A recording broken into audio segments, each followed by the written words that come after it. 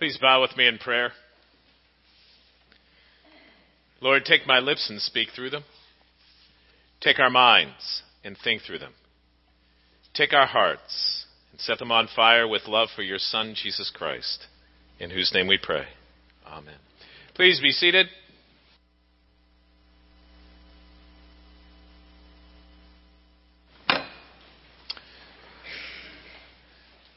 Well, it's good to have Martha back.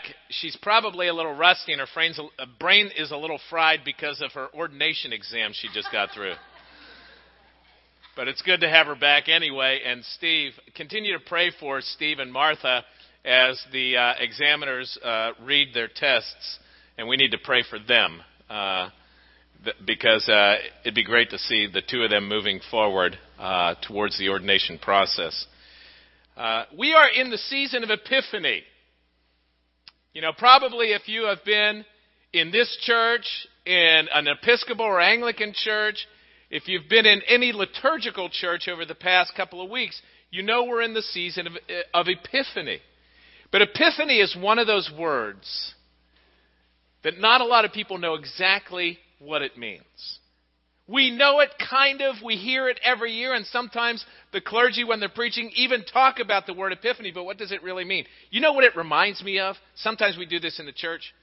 When you're walking in the woods, at let's say something like a forest preserve or on a trail, and you see these signs under trees and bushes that are just so long, you know you're not going to remember them.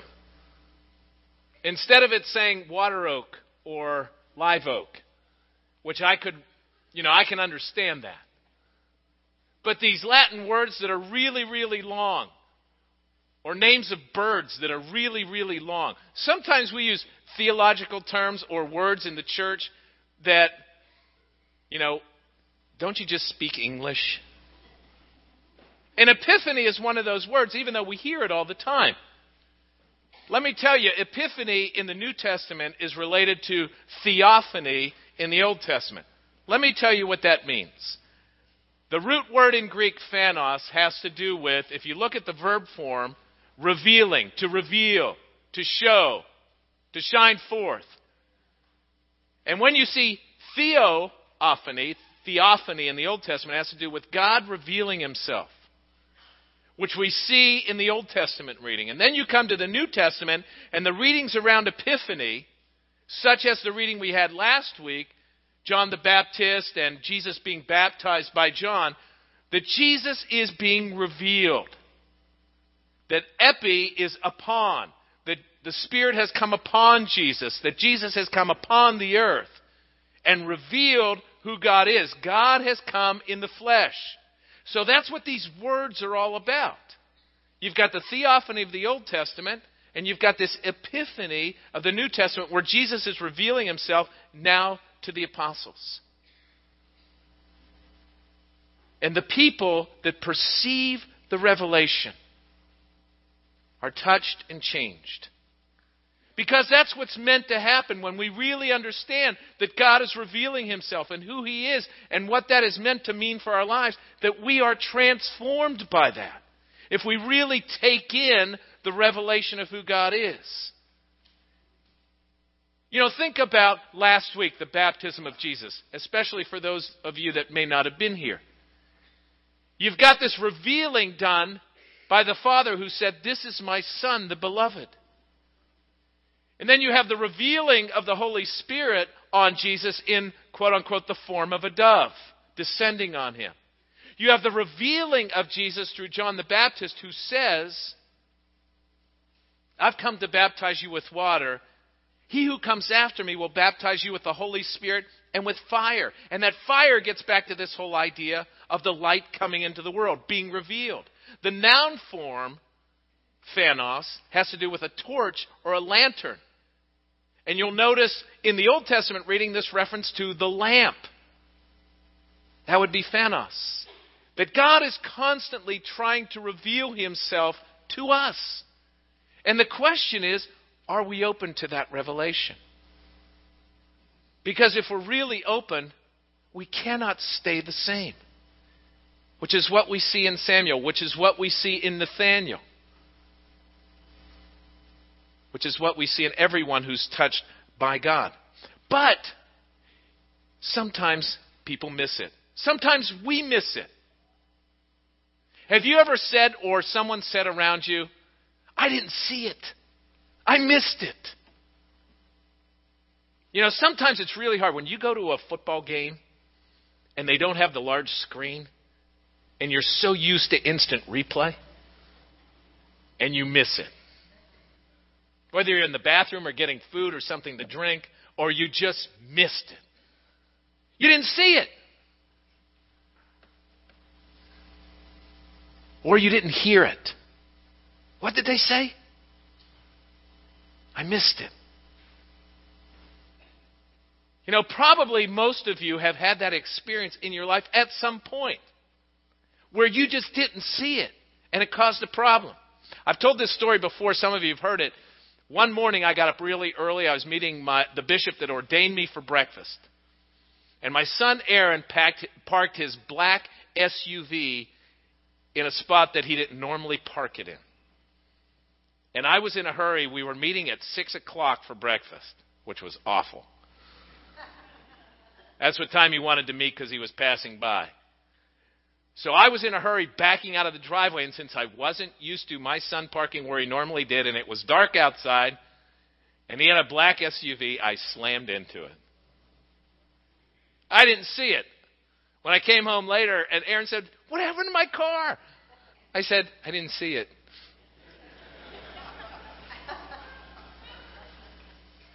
How, when we don't see it, it causes a problem? Another time, I was at the ski slopes with my 2 boys and Larry Mann and his 2 boys. And we were skiing together, Larry and I, and our boys were snowboarding together. And they're making this announcement over the announcements. And you know how when you're at a place like that, you just don't pay attention, right? Well, apparently what they were saying is, could Greg Kranz please report the ski patrol? And I just was tuning it out. I wasn't listening. Well, Daniel had fallen and fractured his wrist. But I didn't hear it. And sometimes we miss it. We don't see it. We don't hear it.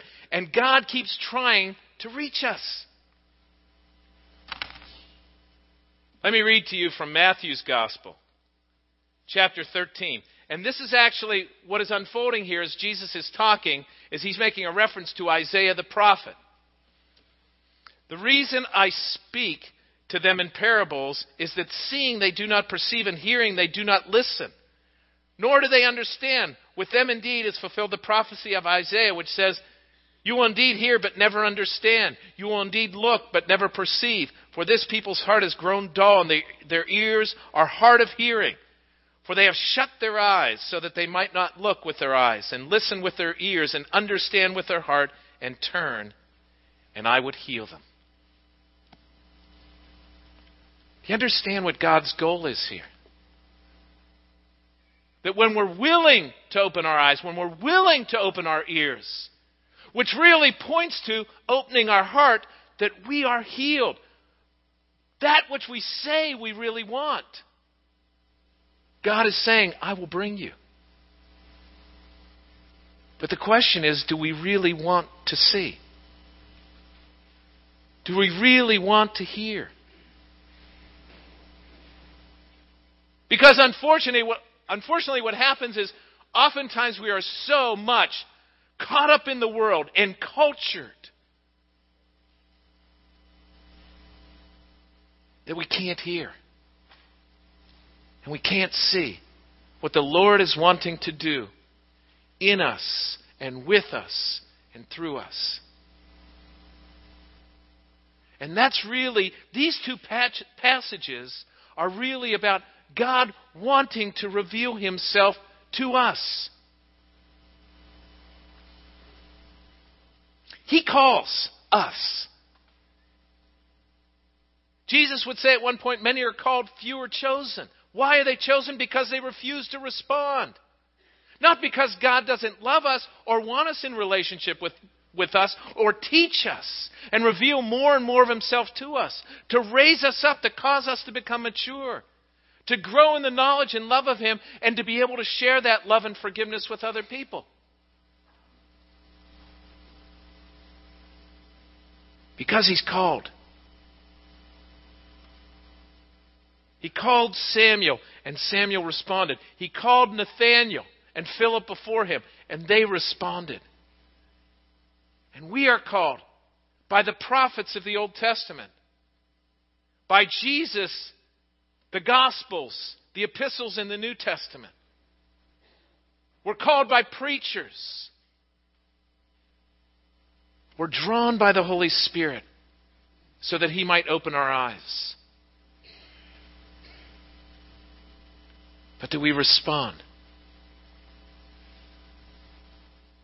Or are we closed to what it is he wants to tell us, to show us, where he wants to lead us? It's almost like being at the ocean. And you can't find your child. And you go into that momentary panic where you start calling their name. But you know, the child can't hear you because on the one hand, you've got the people, the crowds of people around you. And there's so much talking. There's so much noise. And you've got the ocean that's roaring as the waves break. See, and the ocean is like the world around us that is making so much noise that sometimes we can't hear the voice of the Lord because we don't pull back. We're not willing to seek him. Or sometimes the voices are so loud in the culture because of movies, because of television, because of advertisements, because of people around us that have a different agenda that is so caught up in the world, we can't hear the Lord's voice.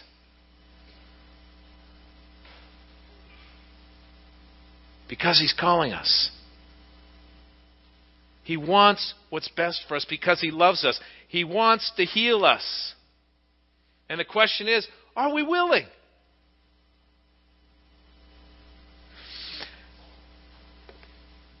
We're oftentimes not used to hearing God speak. Let me tell you what I mean by that. God wants to speak to us in our hearts. God wants to speak to us through his word. God wants to speak to us through godly friends. God wants to nudge us by his Holy Spirit so that we know what it means to follow him. But we are so used to hearing human voices, if not our own voice, that tells us contrary to him, or we actually just end up ignoring him. Did you notice what Samuel did when he first heard, quote unquote, the voice of the Lord? He ran to Eli. Why? Because he's used to hearing from a human being who was at best religious, but most likely compromised in his faith. If you caught the first line of the Old Testament reading, it said, the word of the Lord was rare in those days, and visions from the Lord had ceased. Why? Because Israel had settled into the land. They became comfortable. They compromised what it meant to walk with the Lord and believe in him. They became settled and secured in the things of the world so that they didn't need God quite as much. And so they weren't listening for his voice. It wasn't that he had stopped calling.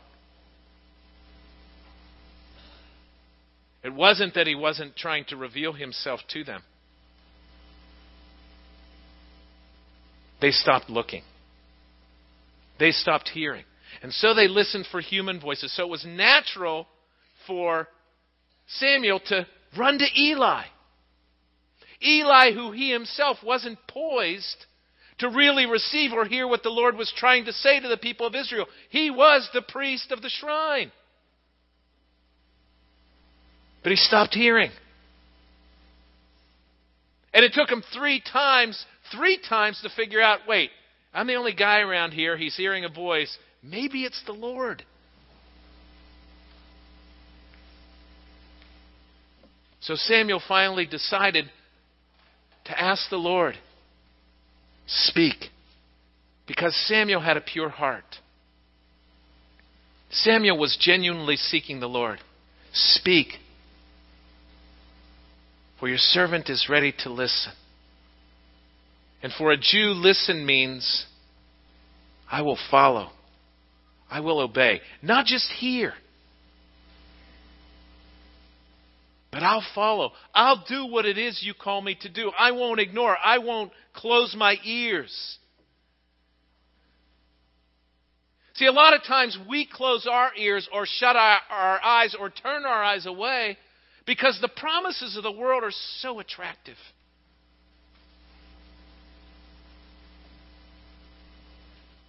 What the world calls love a lot of times really is about pleasure seeking and self-gratification.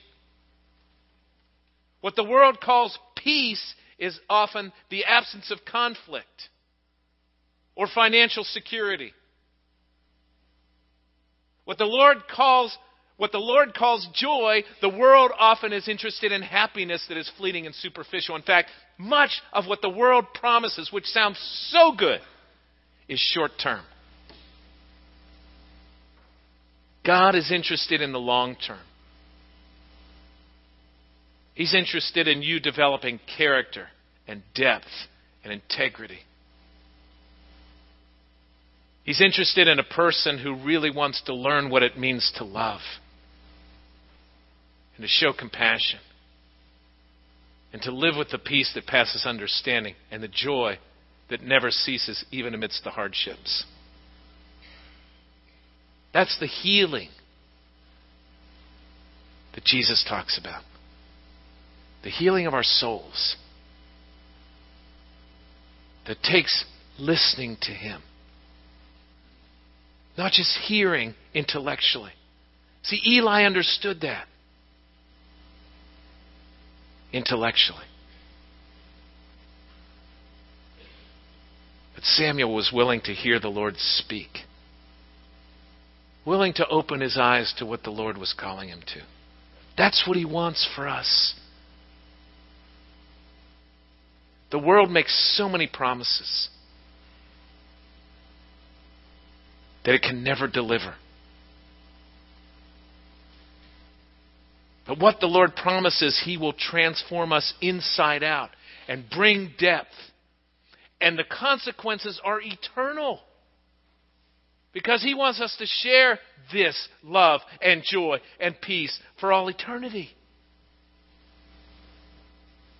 That's what He wants for us. You know, the question is, because we are so used to hearing human voices, television, movies, radios, we're so used to seeing the world's way through the visions that we see, the images that we see on television.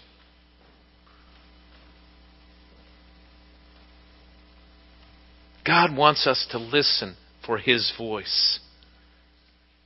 But the only way we can do that is if we come with this open heart. That when we say we want to hear You, Lord, that we're willing to take the step, we're willing to obey. Otherwise, we won't hear. Because listening means a changed heart and a changed life. That's what listening really is about here. That when He calls you, you're willing to come to Him for salvation, forgiveness, transformation. When He calls you, you're willing to serve. You're willing to give. When He calls you, you're willing to grow and read His Word so that you can hear Him. So that you can begin to get a vision for who He is and what He wants for your life. That's listening. That's seeing. You know, think of times in your life that you really wanted to see. I've never had great eyesight since probably first grade. I've always had challenges with my eyes. And you know, I remember when I began to be fascinated by God's creation. And I began to see Him in creation. I wanted to experience a lot of creation. And I loved meteorological and astronomical phenomena. I just loved it. You know, that's why a couple years ago, some of you weren't here back then, I actually did an 11-part sermon series on the weather. Go figure.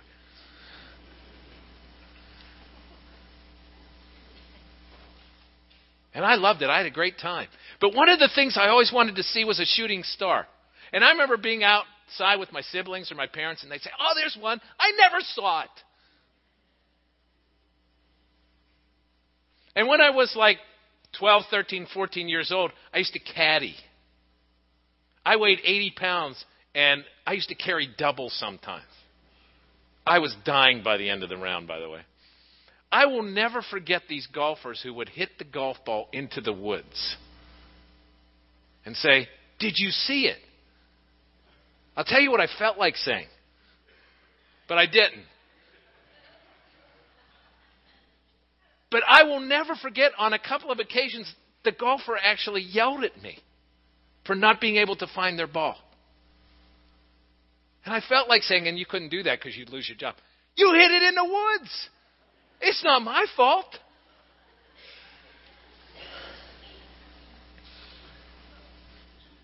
I used to play baseball when I was younger, too. And as my eyes started to get worse before I got glasses, and I didn't recognize exactly what was going on, I put my hand up for a high fly ball, and it hit me right here. Knocked me out. I had a broken nose. That was the first time I had a broken nose. You think I look this way naturally, right? We long to see. We long to be able to see. And what difference it would make in our lives. It took the corrective lenses for me to be able to see. It takes the gospel of Jesus Christ and the Holy Spirit for you to be able to see. When Jesus was talking to Nicodemus, let me read to you what he said. "Very truly I tell you, no one can see the kingdom of God without being born from above." No one can see the kingdom of God without being born from above. Paul writes to the Romans, "For what can be known about God is plain to them, because God has shown it to them. Ever since the creation of the world, his eternal power and divine nature, invisible though they are, have been understood and seen through the things he has made, so they are without excuse." In other words, God has begun to reveal himself to us in creation. He gives us hints. And then he calls us, or tries to, by his Holy Spirit. And because of the cross and the resurrection of Jesus, we have this opportunity to be born from above. Forgiven, cleansed, healed, and transformed. That's what he wants for us. He wants to open our eyes. He wants to open our ears. Jesus said in his first sermon, "Blessed are the pure in heart, for they will see God." If you're not here genuinely seeking, you will not see God. If you're here because you just want to be religious, Eli was religious. His sons worked at the temple, and they were a disaster. They were worldly womanizers.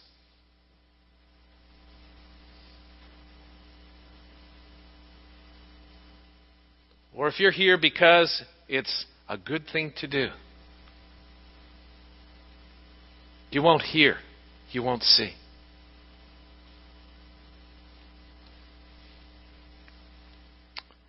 Let me read to you from Psalm 32. "Happy are those to whom the Lord imputes no iniquity, in whose spirit there is no deceit." In other words, once you come to him and seek his forgiveness and salvation, that he wants to remove any deceit from our lives, where we are in denial about the reality of our lives. That we're in denial about the hold the world has on us. We're no longer deceiving ourselves. We're seeking Him with a pure heart. Then I acknowledged my sin to you, and I did not hide my iniquity. I said, I will confess my transgressions to the Lord, and you forgave me the guilt of my sin. See, we don't have to feel guilty. God doesn't want us to feel guilty. That's what the cross is all about. But if you're always playing a game with the Lord, you're going to struggle with that.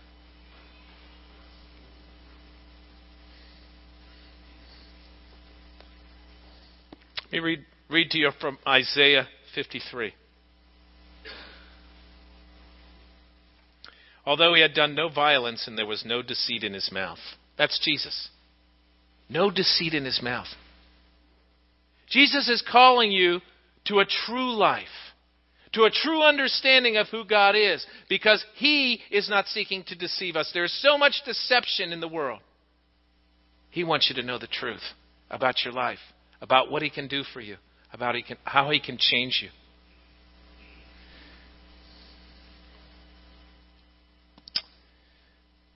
Micah 4:4.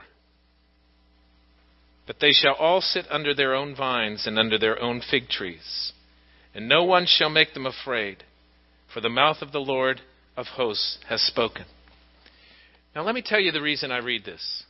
Because, once again, unless you understand the colloquialism of Israel, you won't understand this.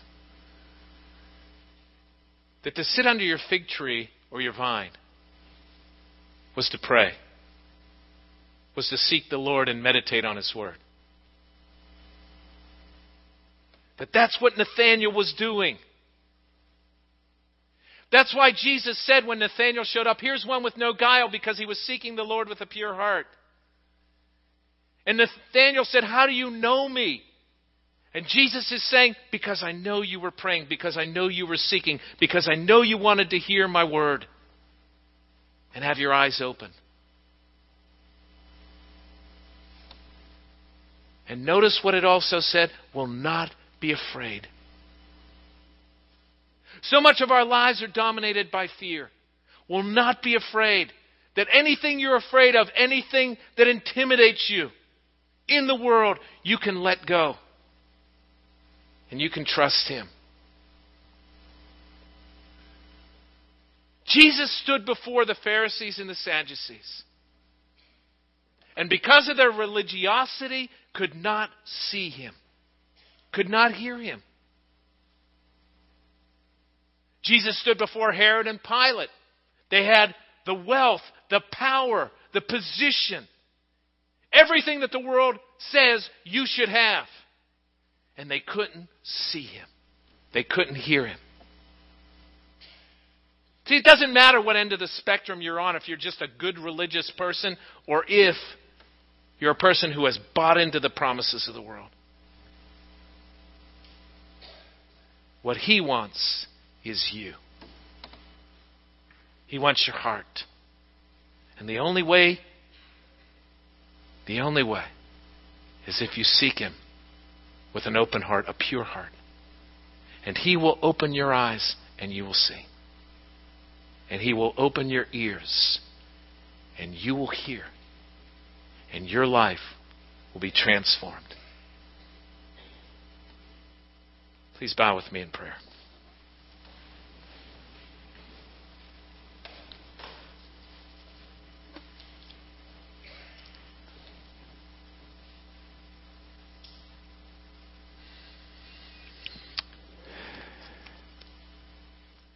Lord God, we are bombarded on all sides from the noises of the world. The cacophony of sounds that draw us into the world and away from you. The promises of all that's best in the world. That in the long run and in the eternal picture is but dust. Lord, I pray this day that every person here would seek you. That they would have a pure heart washed by your blood. They would have eyes to see and ears to hear because your Spirit has healed our blindness and opened our ears. Lord, help us to see you this day and to hear your call on our lives. Help us to seek to have lives that are transformed so that we might live in your love and grow in the knowledge and love of you and be a blessing to those around us.